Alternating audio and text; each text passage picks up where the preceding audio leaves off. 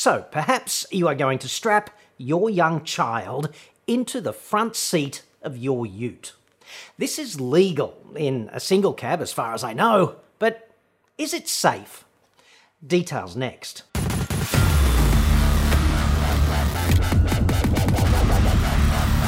I'm John Cadogan from AutoExpert.com.au and I get new cars cheap for buyers here in Australia. Hit me up on the website for that. Now, this report is inspired by a recent question from a dude named Jamie Fitzgerald, a regular auto expert tipster of sorts. He's a good bloke, Jamie, and he runs a business dedicated to the sexing up of one's man cave / garage. GarageBlitz.com.au for more on that. He's not a sponsor, this is just an acknowledgement of a battler doing a good job. My little buddy is 6 and has really taken to fishing and camping. I only have a cab chassis Hilux and have noticed that the RTA allows a child in the front passenger side on a booster seat. What are your thoughts on this? Okay, so the regulations and the default consensus of safety experts out there is that kids really shouldn't go in the front seat ever in an ideal world, but in a single cab pickup there's really no alternative, right? And it's kind of irresponsible to leave that young child behind, out there, wherever. So it's allowed because the world's not perfect. I think technically you can actually put a young kid in the front passenger seat of any car legally here in Shitsville, provided all of the other passenger seats are occupied by young kids. So a 7-seater could hypothetically transport 6 young children, which I suppose is a pro tip of sorts for all of you over-enthusiastic breeders out there, which is just what the world needs, really. More humans, I think you'd agree. Or you could do less breeding and, in a sense, make Australia less shit. In the domain of good ideas and bad ideas, like a kid in the front seat is less than ideal, okay? So in a perfect world, only adult-sized humans would ever sit in the front seat of a car. Airbag deployment choreography, it's kind of precise and somewhat brutal. Crash survival is a bit like chemotherapy. It's the best thing we have in a very bleak situation, kind of non-ideal. It's a last resort of sorts, okay? Airbags deploy at brutal speeds and their spatial movement assumes that an adult human being is going to be doing the interacting with them. Average 6-year-olds are about 1 or maybe 1.2 metres tall, and this dimensional deficit is a serious spanner in the works vis-a-vis airbag interaction in a crash, which could lead to something of a poor outcome. That's a euphemism, okay? Like, poor outcome, parents' worst nightmare, worst day ever. Indelible black stain on the rest of life, okay? I'm talking about that kind of poor outcome. And Jamie here is probably driving a long way to go camping or fishing and get sunburned and find a death adder in his sleeping bag. All the fun outdoor stuff. And he's probably driving at high speeds too, like highway speeds, and also travelling on imperfect roads from time to time, all of which amps up the risk of being involved in a high mechanism collision, which is exactly what you don't want. On the flip side, I guess, modern Hiluxes are actually quite safe and driving's really not that dangerous. Like, in the 12 months to September of 2020, just 1,107 people died on our roads. That's 4.9% down on the same period last year, and it's actually 9.1% down for deaths over the past 6 months. Thanks very much, COVID-19. Yes, you're looking for a silver lining? That might be it. That is all according to the Department of Infrastructure, Transport, Regional Development and Communications. What a mouthful, but they are tasked with monitoring this road trauma sort of stuff here in Australia. COVID-19, right? In terms of the number of life years lost, COVID versus road trauma, we are probably in front now that I think about it, but fuck you very much anyway, 2020. I don't think too many people would have a problem with that sentiment broadly. By the time we get to Christmas, I think we'll all be over it. Worst year in living memory for many of us. Injury rates on the road, okay, which is important too, roughly 40 to 1. In other words, roughly 40 hospitalisations for every single road death, and about broadly half of those injuries are notionally serious, meaning in statistical terms requiring more than 1 day in hospital. And obviously some of those injuries, and I don't have the data, result in lifelong disability. I'm talking about brain injuries and that kind of thing. In a population of nearly 25 million people, it's hardly as if road trauma is out of control in Australia. Despite what the cops and the regulators and the media would have you believe, driving is actually quite safe, especially if you do it responsibly and capably. But there's never been a benign transport system, and at least as I see it, there never will be. These Vision Zero kinds of statements from Volvo and various road safety regulators, it's all bullshit. Living in utopia would be lovely, wouldn't it? But Vision Zero is bullshit, like most utopian concepts. The roads are already quite safe. Road trauma would be a shitload higher if we all still rode horses.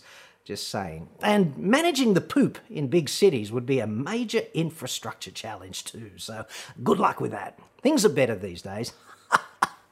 Think you'd agree. So, again, according to the feds on this, only 27 people aged between newborn and 16 managed to die on our roads in the past 6 months.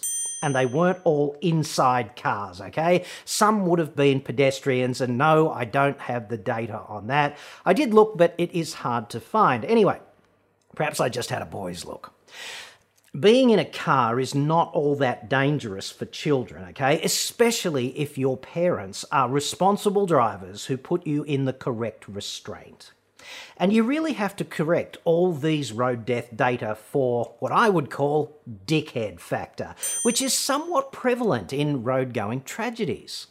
I'd actually love to see the breakdown of dickhead-involved crashes versus all the rest.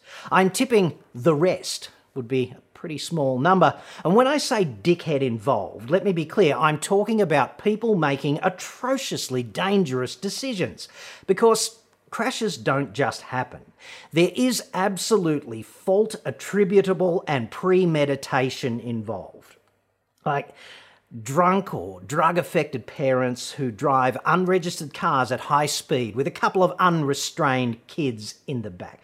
Totally unacceptable. Premeditated. Happens all the time out there on the roads. These people tick every box, and the court system appears predisposed to let them off rather lightly, at least in my view, every time they get caught. Repeat. Over and over again. It's like the spin cycle, right? This happens rather a lot. People who make a raft of spectacularly shit decisions which end in carnage, often not their own.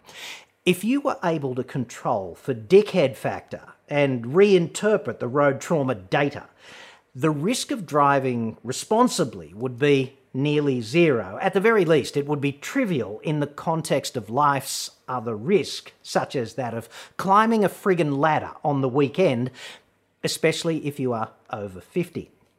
A pro tip on that, okay? If you go up a ladder and it's more than about 3 steps high, wear a bicycle helmet. Just saying.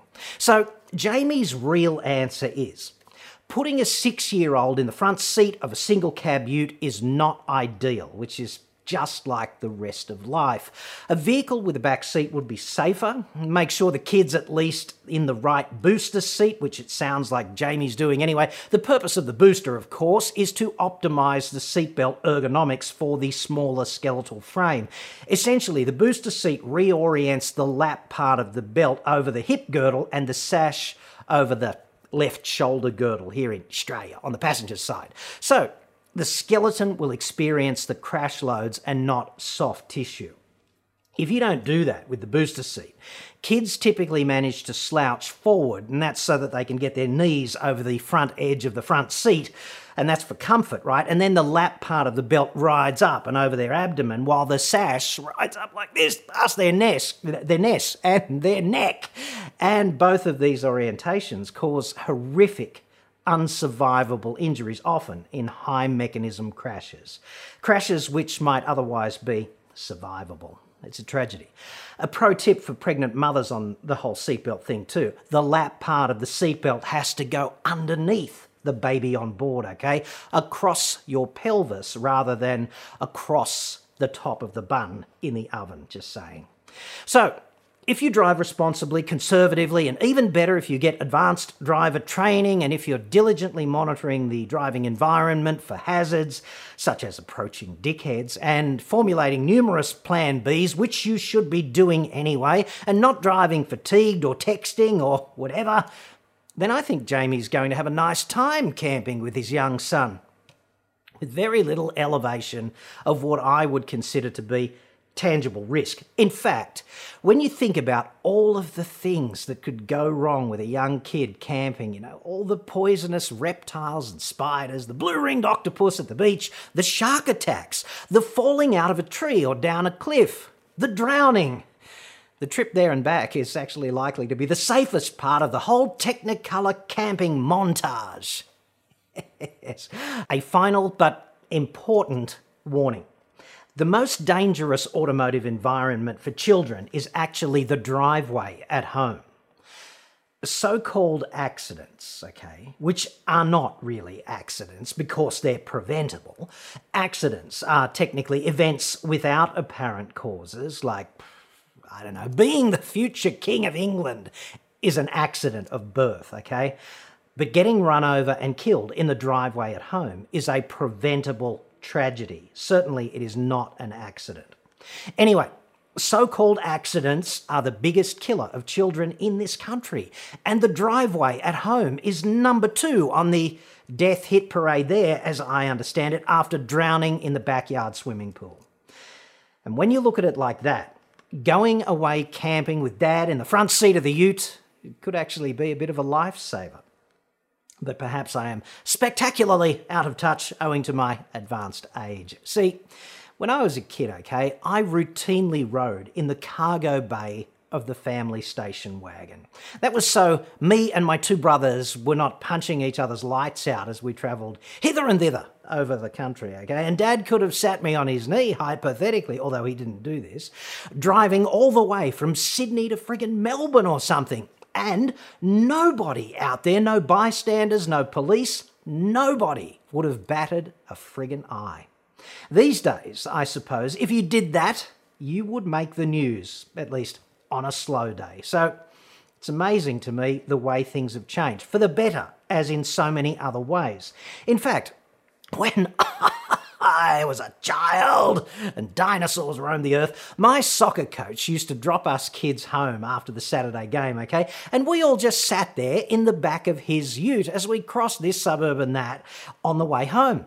This is in the 70s, okay? When flares were big and tie-dye was a thing and road trauma really was out of frigging control in this country.